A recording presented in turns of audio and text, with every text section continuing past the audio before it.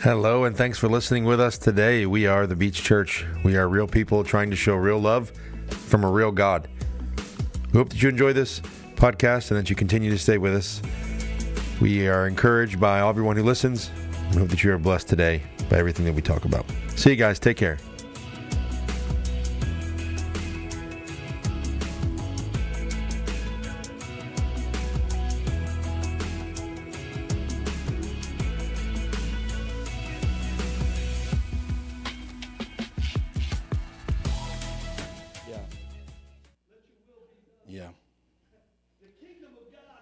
Amen. Amen. Amen. Amen. Amen. Hallelujah. Amen. Amen. Amen. Amen. Amen. God bless you, brother. Amen. Amen. Praise the Lord. Amen. We're so thankful to be able to be together today and to honor the Lord through our time together. We want to be sensitive to that. We have a special occasion today. Not only are we celebrating today first fruits, but we are also celebrating in baptism. Avery's going to be getting baptized after service, and so we're excited to celebrate with her. Not that Avery, the Avery behind us there. Sorry, Avery. We got two Averys this morning. Don't want to scare anybody. Yeah. Avery's like, what? Just felt the Lord say it's time for you to get baptized, Avery. Yeah. No, Avery Nemeth is going to be getting baptized this morning after service, and so we're thankful for what God is doing in her life and encouraged to see that she is taking this journey herself and really just seeking the Lord, and in this season of her life to say that in reading the Bible and just spending time with the Lord, she knew that it was time for her to get baptized. And so we're excited to do that with her. Avery grew up here in their church, and so we're so humbled to have her back with us. And so that's going to be happening after service. And then we're going to be having our first fruits meal. And so we love to be able to share a meal with you. And so if you wanted to hang around with us to do that, we'd love for you to do that as well. But we're continuing on in our summer series that we're titling, Someone Has to Say It. Someone has to say it, yeah. And so we've been going through some topics that we feel like are not to be spoken of in arrogance or to be spoken of in a way of condemning or making anyone feel like that somebody is in an angry state of mind in saying this, because we know that sometimes that phrasing could create some tension there. We're like, well, someone has to say it. We believe that the Lord's word has spoken truth to us and revealed his truth to us, and the Holy Spirit is what continues to guide us in our pursuit of truth. And so this series is all about us just connecting back with what God's word says to reveal to us the importance of living for him. And so last week we talked about how our feelings don't supersede what's written. Today I want to talk to you about a topic that I think is important for us to be reminded of, and that is that God is not a genie, he is a father. God is not a genie, he is a father. And as such, there are certain roles and there is a dynamic to our relationship with him that even though maybe we have had a poor expression or sometimes an unrighteous expression or not a healthy experience of what it means to have a father or fatherhood in general, we can even sometimes get distorted in that. And so I want us to try to walk through this and bring some clarity as to how our relationship with the Lord matters and what it means for us to walk in this kind of relationship with him. So I want to pray with you today and pray that the Lord would open our eyes to see his word and that he'd be glorified today. Can we pray together? Lord, we thank you today. And we recognize, Lord, that you have caused all scripture to be written for our learning. And so, Lord, we pray today that you would grant us to hear them, to read, to mark, to learn, and to inwardly digest them, Lord. That by patience and the comfort of your holy word, God, that we would continue to hold fast to the hope that we have in you. Lord, even when the world seems to be shifting and the world seems to be going away, And Lord, and even in circles of faith, we see a kind of a walking away of the primacy of Scripture in our lives. Hold fast to that. And may we not lose sight of it, God.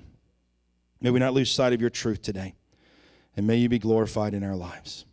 We thank you, God, for that, and we praise you. In Jesus' name, amen.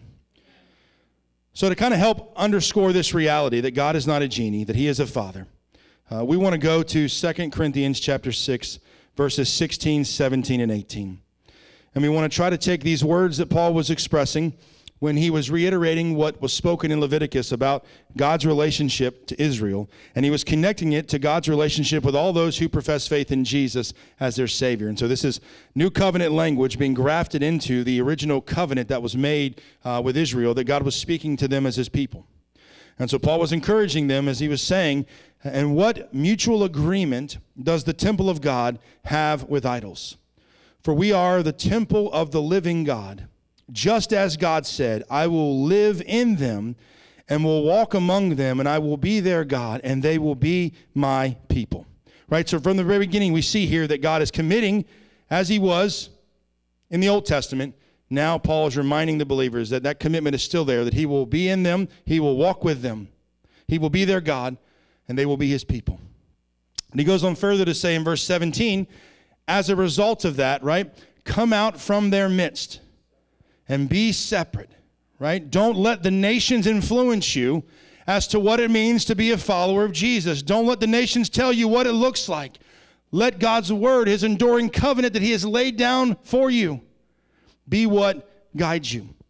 Come out from among them and be separate, says the Lord, and touch no unclean thing, and I will welcome you. This language would have been important, and they would have understood what it meant because God was consecrating Israel to him and for him. The covenant that God made with Abraham was that through his descendants, all the nations of the earth would be blessed. That same covenant has been reinforced in the new covenant language to recognize that though all those who profess faith in Jesus, all those who accept him as their Savior, they're given the right to be called the children of God.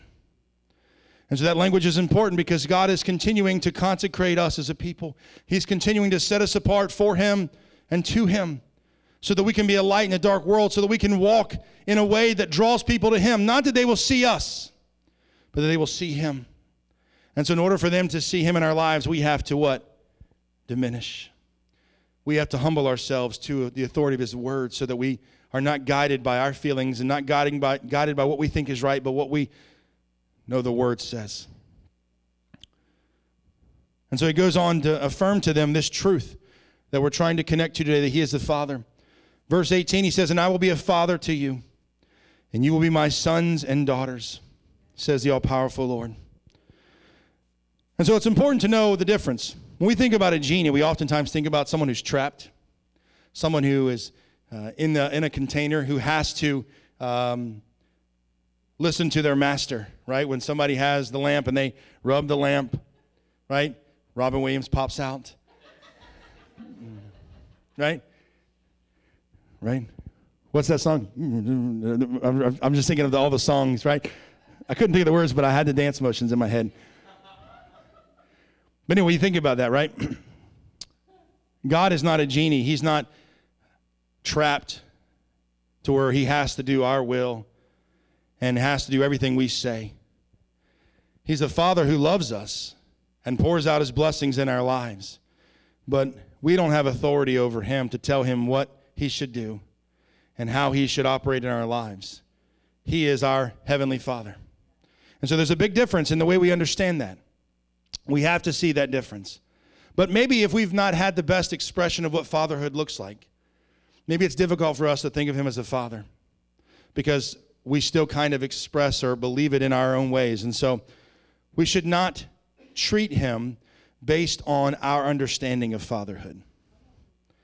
Because some of us have not had, I wouldn't say that we've all had bad experiences of fathers, but we've all had different experiences of fatherhood, different expressions of that. And so sometimes we tend to think about God that way based on our experience. And so today I briefly want to give you 3 types of fathers that maybe we have a difficult time differentiating from when it comes to us thinking about the Lord. and how he is our heavenly Father and how he works in our lives. And so we're going to look at those today. The first father that we want to look at, that sometimes maybe we are tempted to think that God is like because of our understanding and expression of fatherhood, is the absent father. And maybe we've not had the best expression or the best experience of what that looks like. And so what oftentimes happens when you have an absent father who's not engaged in their child's life is maybe when they do come around, there's this sense of obligation to do things for them, right? So they'll buy them a bunch of stuff. They'll go overboard when they see them because they're not always there. And so then when they are, they buy all kinds of stuff, they do all kinds of things. And if that's been our experience of fatherhood, we might kind of think, well, God, you're not always here with me. You're not always doing things in my life, right? That's how we feel sometimes. So when we do feel God with us, there's an expectation there that we think God ought to just pour out his blessings in our lives and just do all this stuff because he owes us, because he hasn't always been there. Now, the reality that Scripture reveals to us is that God is always there, that his hand is always with us. And although we may not see his presence with us, although we may not feel him, he is everywhere at all times. And he promises to never leave us nor forsake us, to always be there with us. And the prophet Isaiah reminds us of that when he describes what God was doing and how his relationship with his people still remained, even though they were walking through captivity and leading up to the stages of total, what they felt like, annihilation. And so he promised them and encouraged them in Isaiah 41:10 when he said, don't be afraid. You ever been afraid before? Oftentimes in our lives, we find ourselves in situations where we feel like we are alone, we feel exposed, we feel like we can't keep going. And as believers, we have hope in those moments because the Lord can come alongside us. And we know that that's the promise of the Holy Spirit, right? Parakletos, the one alongside, that comes alongside us. And so the Father loved us so much that he sent his Son to die on the cross for us so that we could be redeemed. Jesus became the door that made it possible for us to access the Father. And then when Jesus ascended into heaven, he said, when I go to prepare a place for you. So if I go, I'm going to come back. But while I'm gone, I'm going to send you a helper. I'm going to send you the Holy Spirit. And so we can't worry about whether or not God is with us. We have to push aside those feelings and recognize that God is always with us. He promised here and said, for I am with you.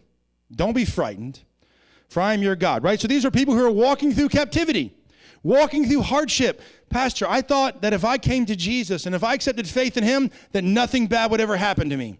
That I have the authority to cast out everything that's evil in my life, that I don't want to be there. Without also understanding that sometimes God allows us to go through things to teach us lessons.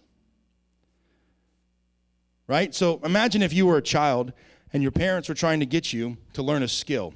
Let's just say it's something simple as writing. Right? We're teaching our kids to write, to read, all that stuff.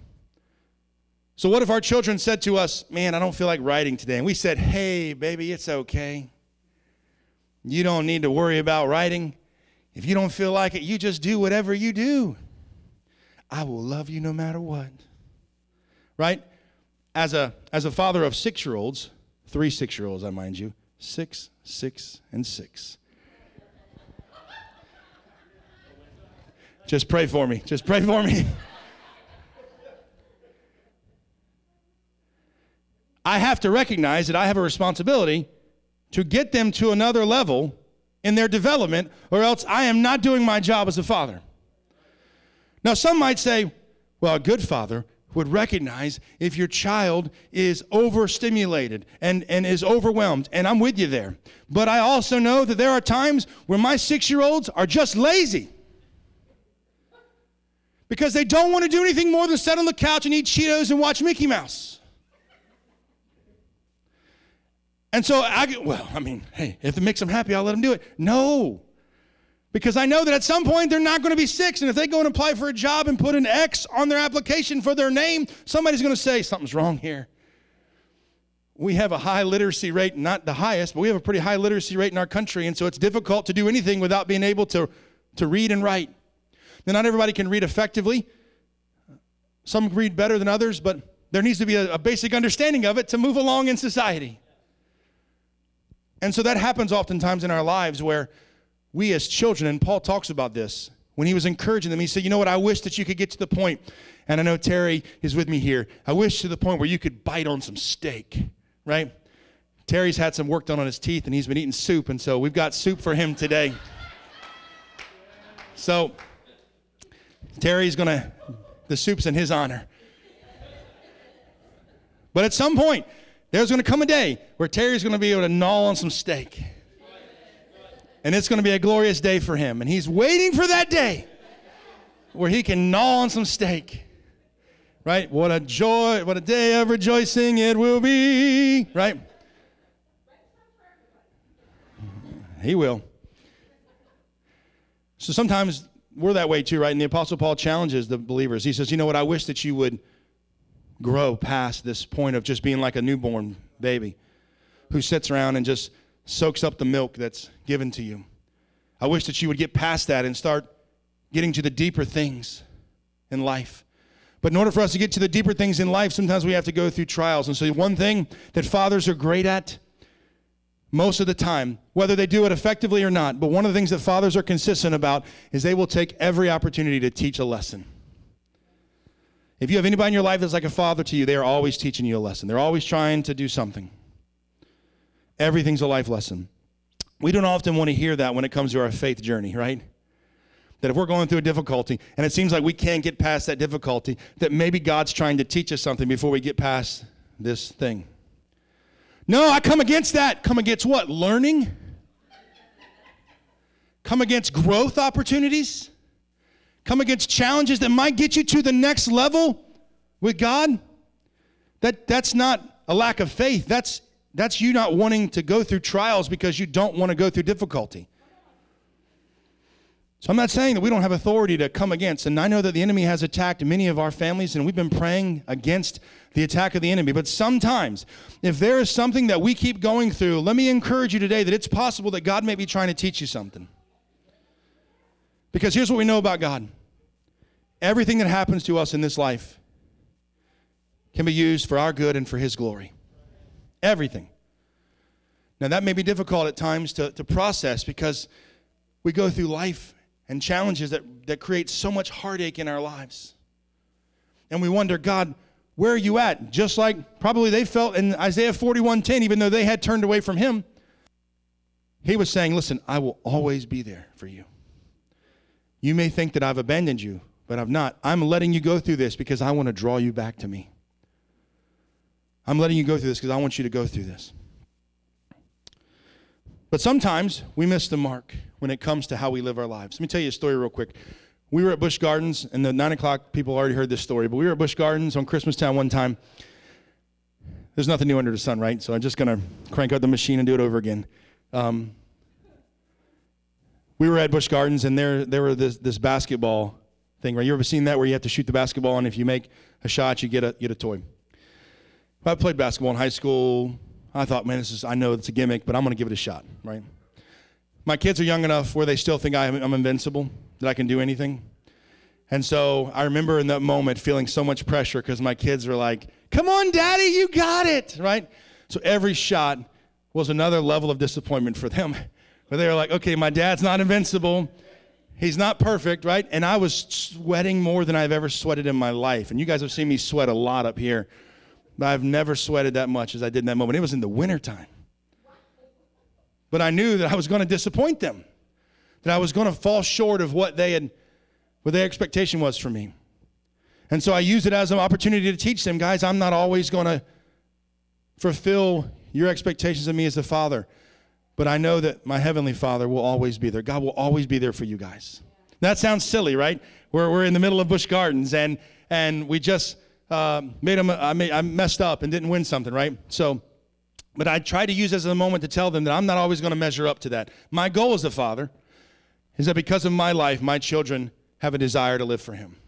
Because of my leadership, that they want to grow in their relationship with Him. That's what my desire is. But I know I'm not always going to measure up to that. So the best thing for me to do is to introduce to them that one day, whether or not I'm here or not, they're going to be able to stand on the Lord and lean on Him because He'll always be there for them. And so we got to be careful that we don't lose sight of that, right? So the next day, we were back there, right? And so you guys ever done the battering ram?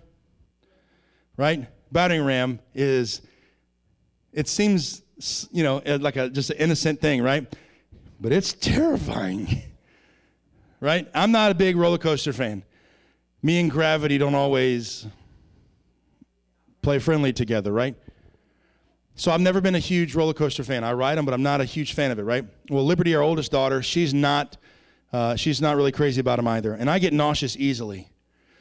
And so, I could get nauseous if I ran up and down the stairs fast enough here, I could get nauseous. Or if I spin around in a circle, I could get nauseous. So roller coasters, car rides are always a iffy thing for me. So when we drive long distances, Selena will have a bucket for me and a bucket for our kids, and she's having to take care of all of us. So I've never been big on that, right? Liberty is very similar. She gets nauseous easily. But she wanted to ride the battering ram, and we wanted to experience the whole thing, right? So we went on there. So Selena, and then James, Jolene, and Liberty, and then me on the other end, right? And so we had the bar come down, and we're there, and then it starts going, and everything's fine. Everyone's having a great time. Selena and James and Jolene are loving every minute of it, right? But there came a moment in the ride that Liberty and I started to not feel so great.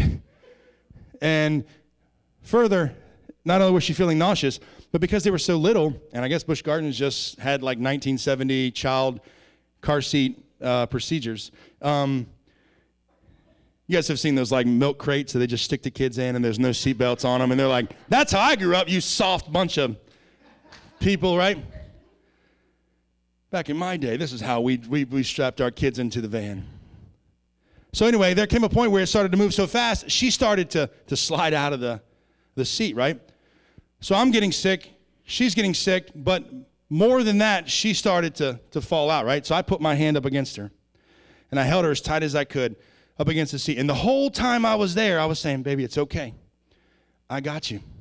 Nothing's going to happen to you. Right? I'm nauseous. I'm about to throw up. But I'm like, baby, it is okay. I got you. I could have thrown up, but I was not going to let her go. I was not going to do that, right? But I use it as an opportunity to tell, listen, as long as I have strength in my body, I will always be there for you. But God will be there for you greater than I could ever be there for you. Greater than I ever could. It was a productive time at Busch Gardens we had. Lots of teaching moments. Afterwards, her and I went and got ice cream. That was another teaching moment. So we got to be careful that we don't think of God as the absent father because he's with us. We also got to be careful that we don't think of God as the overbearing father. Some of our experiences of fatherhood make us think that God is always going to be disappointed with us, that we're never going to measure up, that we're never going to be able to do anything to please him because we're just a big failure. Because that's the way we feel, based on our expression of what fatherhood looks like, that we're never going to be able to measure up. We're never going to be able to do anything right. And so we feel like, what's the use of trying? I'm always going to mess up. I'm never going to be good enough. Without understanding that that's what grace is all about, right? That we never measure up. But God loves us enough that he pours out his love in our hearts and our lives. But the psalmist understood this. Because sometimes we confuse guidance, rules, structure, discipline as sometimes being overbearing because maybe of our experiences with that. But the psalmist was correct when he identified this truth. When he says, but you, O Lord, are a compassionate and merciful God. You are patient and demonstrate great loyal love and faithfulness. You see, in our lives, if we oftentimes just think that God is going to be disappointed in us because everybody has been disappointed in us, then we improperly categorize our relationship with him. Our relationship with him is not one where we ever bring anything to the table, but in his great love, while we were still sinners, Christ died for us. That he loves us and he's compassionate towards us. And all of us have experienced that compassion where we have missed the mark, where we've messed up, and God has been faithful to us. And God has been loving to us. And so we got to be careful that we don't let ourselves fall into that trap of thinking that he's like an absent father or he's like an overbearing father. Because sometimes in the course of our relationship, the Lord is going to teach us lessons. And we're going to have to surrender to his authority. We're going to have to recognize that he's in charge and we are not. And so we need to surrender to what he is telling us. And we need to walk in that reality. That may seem overbearing because we want God to bless us, but do we want God to shepherd us? Do we want him to lead us? Right? Do we want him to be like the keeper of the vines, and he prunes and he cuts so that we can grow? And sometimes those cuts are a little deep. And sometimes it hits real close to very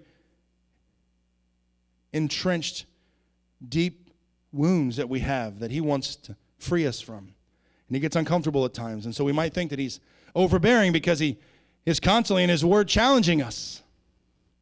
And I shared with you guys last week that I don't like everything the Bible says. And the reason why I don't like everything the Bible says is because there are many times in my life where I fight whether or not I want to fully surrender to him or if I want to do my thing.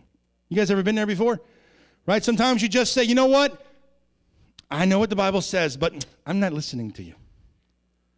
Right? No thanks. We may not say that with our lips, but our actions speak to that, right? We don't want to surrender to that. But the reality is whether we want to or not, if we have a relationship with him, if we profess him as our Heavenly Father, we have to surrender to the authority of his word. We have to. Because lastly, he's not an absent father. He's present in our lives. He's not overbearing. He's loving. He's compassionate. The last reality that we want to look at, and I don't want you to miss the point here, but I put this in here because I want us to understand how sometimes we treat God. The sugar daddy.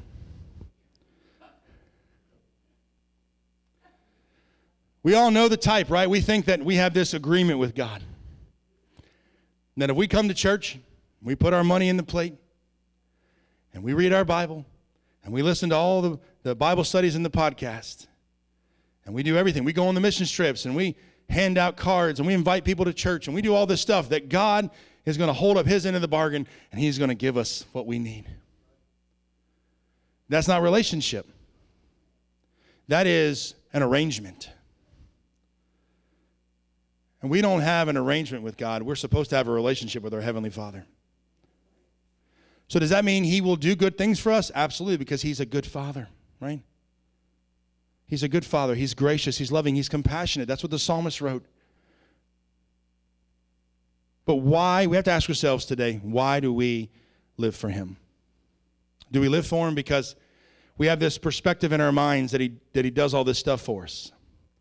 Or do we live for him because of who he is? Do we recognize that he's the King of Kings, the Lord of Lords, that he's our Heavenly Father, he's the great I am? He's the creator of everything. He's the King of the universe. Do we recognize that today? And do we live for him because of that? Or do we live for him for the other things?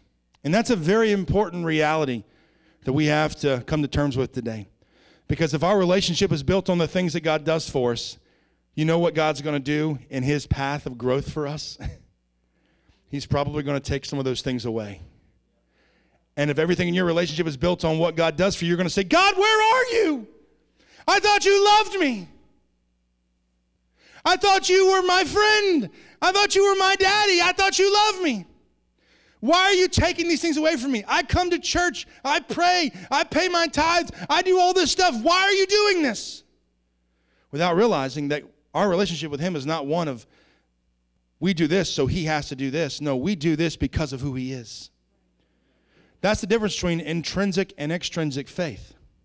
If we have an intrinsic-oriented faith, then we do what we do because it is an outflow of our love for God. But if we have an extrinsic-oriented faith, that means that we come here and do things because we think it gets us stuff. Right?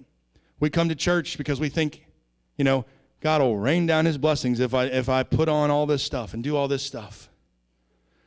Now, God pours out his blessings on us every single day. But you know what's true? If God didn't do another thing for us, he's still worthy to be praised. That slaps in the face some of our modern thinking. Because we try to give people a reason to come and be a part without saying what's really true, right? that we are all wicked and wretched people who need salvation, and the only way that we're going to get redemption is if we fall on our face and ask God to come into our lives and save us. Right? You can't all the time put that on a t-shirt and think you're going to sell t-shirts with that. Right? So we want to try to create another idea, right? Come to church. Get ingrained in church. And you know what we do is we conflate two realities. Here's a reality that we can't mix up. If you live for God, put him first. Walk in faithfulness to him and devote yourself to an intrinsic oriented faith. I guarantee you, if you look back at your life, you will see the hand of God move in powerful ways. And if you put that up against somebody who has lived to fulfill their own desires, to live in a way that makes whatever seems right to them, to come up with their own faith system, to pick and choose what they want, you're going to see a stark contrast between those two lives. So don't mistake me when I tell you that there is a truth to living for the Lord that will leave a legacy of stability, strength, blessing that can be passed down. But a life of chaos will always follow the person that lives for their own desires. But here's the other lie that, or other truth that we have to recognize. We don't come to God, or we shouldn't come to God, because we think if we do, we're going to get all these things in this life. We should come to him because we recognize that he has provided a way for us to be redeemed. That we recognize that he is our creator.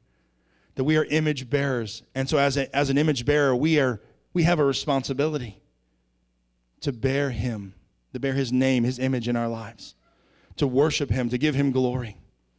Because we were created for that. The heavens declare, all creation declares that he is holy. We are called to do that with our lives. But because we have this idea about him and think that he's this way, we miss out sometimes because we read verses in the Bible, right, that says, for every beast of the forest is mine, the cattle on 1,000 hills. And we think, God's got all this stuff. Can you give me some of that stuff, Lord? I just need a little, just a taste, right? Let me see what it tastes like. Taste of the glory. I just need a little, Lord.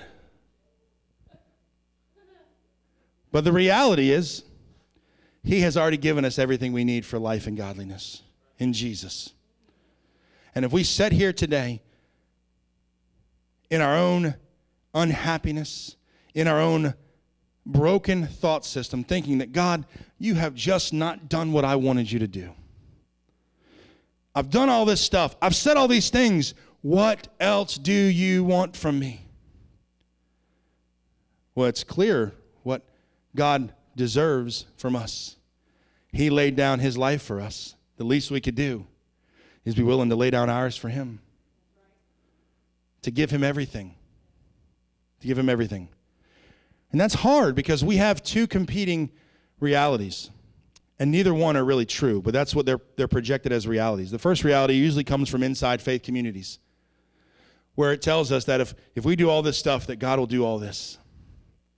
And so we get this quid pro quo relationship with the Lord, where he's got to do this for us and we do this for him. Instead of the reality of that, we do all this because of who he is. Right? We're faithful in our giving to him because he has given us everything. And we know that we're stewards of what he's given us. And so he blesses us so that we can be a blessing to others. That's why he does it. There's no other reason why he does it. His desire and reasons for blessing his people all throughout the Bible was so that they could be a blessing to the nations. Not so that they could fill their coffers and live lavishly. When they did that, usually that's when they got in trouble.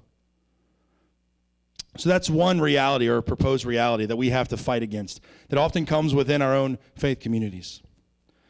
The other reality usually comes outside of faith communities, and it's that God is a hateful, evil, wicked person because he doesn't do all these things that you want him to do.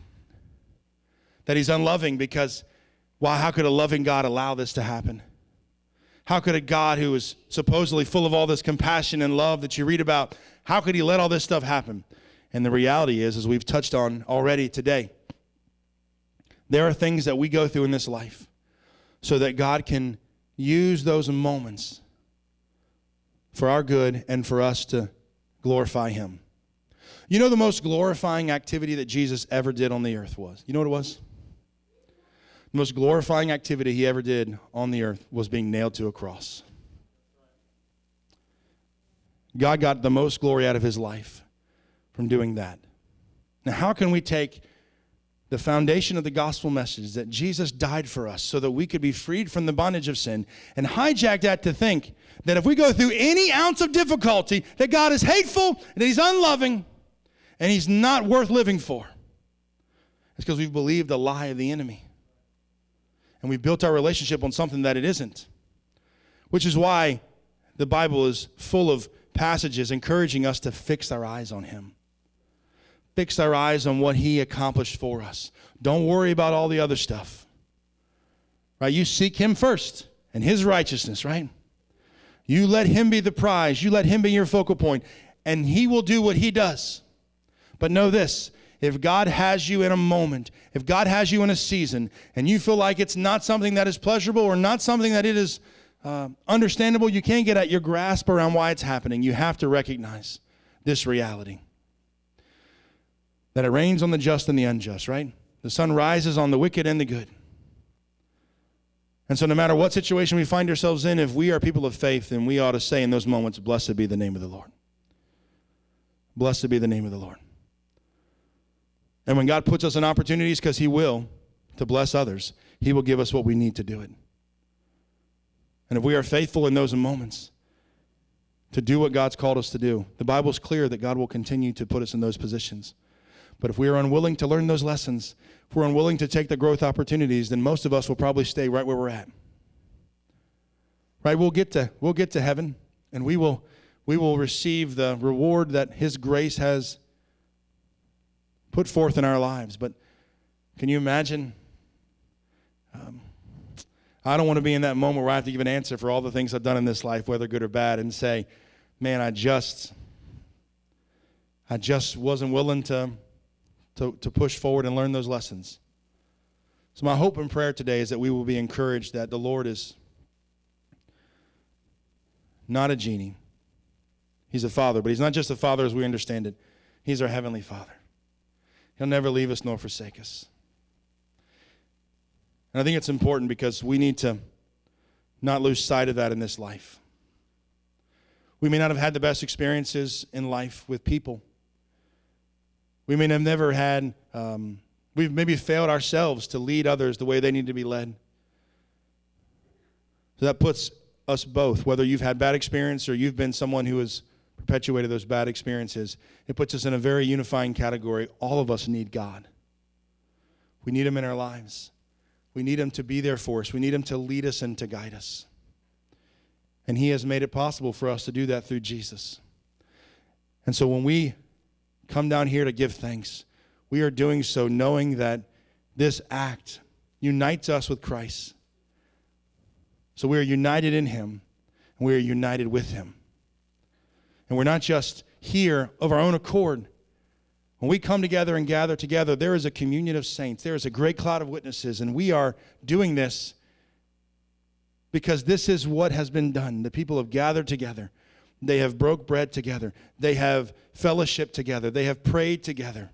They have devoted themselves to the apostles' teachings together. We do this because this is what brings God glory and honor, and he deserves that.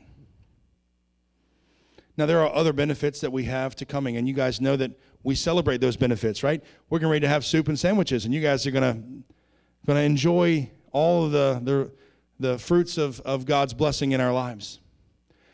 And we do that to celebrate together, but we don't do that because we hope that brings you to church. If it does, great. But we want you to leave going, man, I felt God today. And I was able to draw closer to him because of this experience. And I'm glad that I was able to come together and worship together with my brothers and sisters. I'm also thankful that they made me lunch, and that's great. But that isn't the most important thing, right? The breakfast that we serve in between services isn't the most important thing, but it's a way of fellowshipping together. And so we do that with thankfulness in our hearts. We want to give thanks today for what God has done in our lives, to honor him. And after we do that, we're going to pray over Avery And we're going to ask God to move in her life as she gets ready to get baptized. And so, can we pray together? Aaron, if you want to come. Hallelujah. Father, we thank you, Lord. We thank you, Lord, that you have provided for us such an incredible access to you. Lord, help us not to grow weary today in what you've called us to do. Lord, we know that in this life, there have been times where we have fallen short, God. But God, you know everything. All hearts are open to you, God. All desires are known. Lord, from you, no secrets are hid. And so, God, I pray today that you would cleanse the thoughts of our hearts today. That your Holy Spirit would come and speak to us, God. That we may perfectly love you, God, and worthily magnify your holy name. Lord, we thank you today that we can approach your table, that we can come together and break bread together, Lord. But God, we also recognize that there are times where we have missed the mark. There are times we have fallen short, God. And so we confess, Lord, that we have sinned against you. We've sinned against you in thought, word, and deed. Lord, we've done things we know we shouldn't have done. And we've left things undone that we should have finished, God. Lord, we have not loved you with our entire heart. And we have not loved our neighbors and those that you have placed in our lives as ourselves like you call us to do. And so, God, today we humbly repent and we are truly sorry. Lord, we know that we don't deserve your grace, but for the sake of your Son, Jesus Christ, you have poured out your mercy and grace in our lives. And so we thank you today. Lord, help us to walk in your ways. Help us to walk in the grace you've given us, Lord, because you promised, God, that in your great mercy, you will forgive all the sins of those who sincerely repent and turn to you. Lord, we can turn today from this path of brokenness, and we can turn to you today. We can fix our eyes on you, the author and finisher of our faith. You have broken all the chains of bondage and all the brokenness, God. And so, God, I pray today that you would continue to do that today. That you would continue to move in our lives.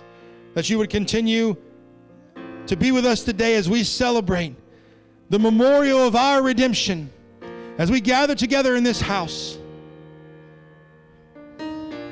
Lord, we pray that as we recognize this sacrifice of praise and thanksgiving, we offer these gifts to you. We offer these gifts to you, God. We pray that you would sanctify them by your word, God, and that your Holy Spirit would come and that they would be for you people, God, us, the body and blood of your Son, Jesus Christ, God. Lord, that you would also sanctify us in this process, Lord, that you'd sanctify us in our hearts and our minds to worthily receive this mystery, God, that we are connected through you, that we are connected in you, God, that we are drawn together in you, God. Lord, we pray that Christ, through your Holy Spirit, would dwell in us, be in us and be among us. And may we continue to celebrate with an expectation that in the fullness of time, he will bring everything under subjection to his authority, that we can celebrate today. And so as our Heavenly Father, we recognize that you have made it possible for us, through Christ's shed blood in his broken body, to be redeemed. And so we humble ourselves today to you as our Heavenly Father. And we pray to you, our Father, who art in heaven, hallowed be thy name. Thy kingdom come, thy will be done, on earth as it is in heaven. Give us this day our daily bread, and forgive us our trespasses as we forgive those who trespass against us. And lead us not into temptation, but deliver us from evil. For thine is the kingdom and the power and the glory forever and ever. Amen. Lord, we don't presume to come down to this table trusting in our own righteousness. Lord, we are unworthy. to come down and even take the crumbs that are under this table. But in your great love and mercy, God, you have made a way for us to come down here and to partake of these gifts, Lord. The cup of salvation, the bread of heaven, God, your body and your blood.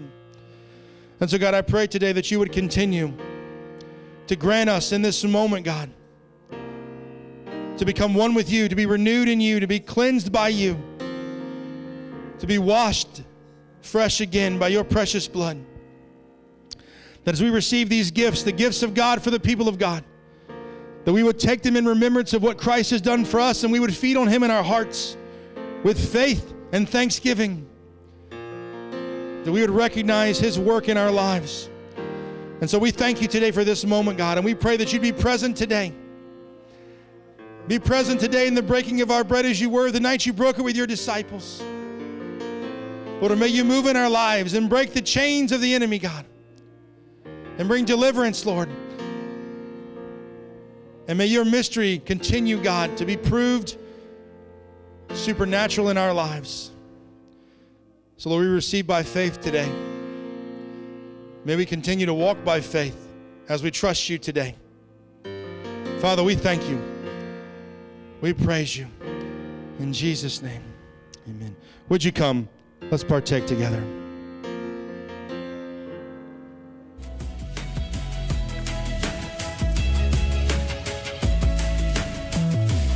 Hey, thank you for watching today's podcast. We hope that you will continue to join us and subscribe. Remember, we're just real people trying to show real love from a real God, and everything that you do to help with that brings glory to God. So thank you guys. Take care.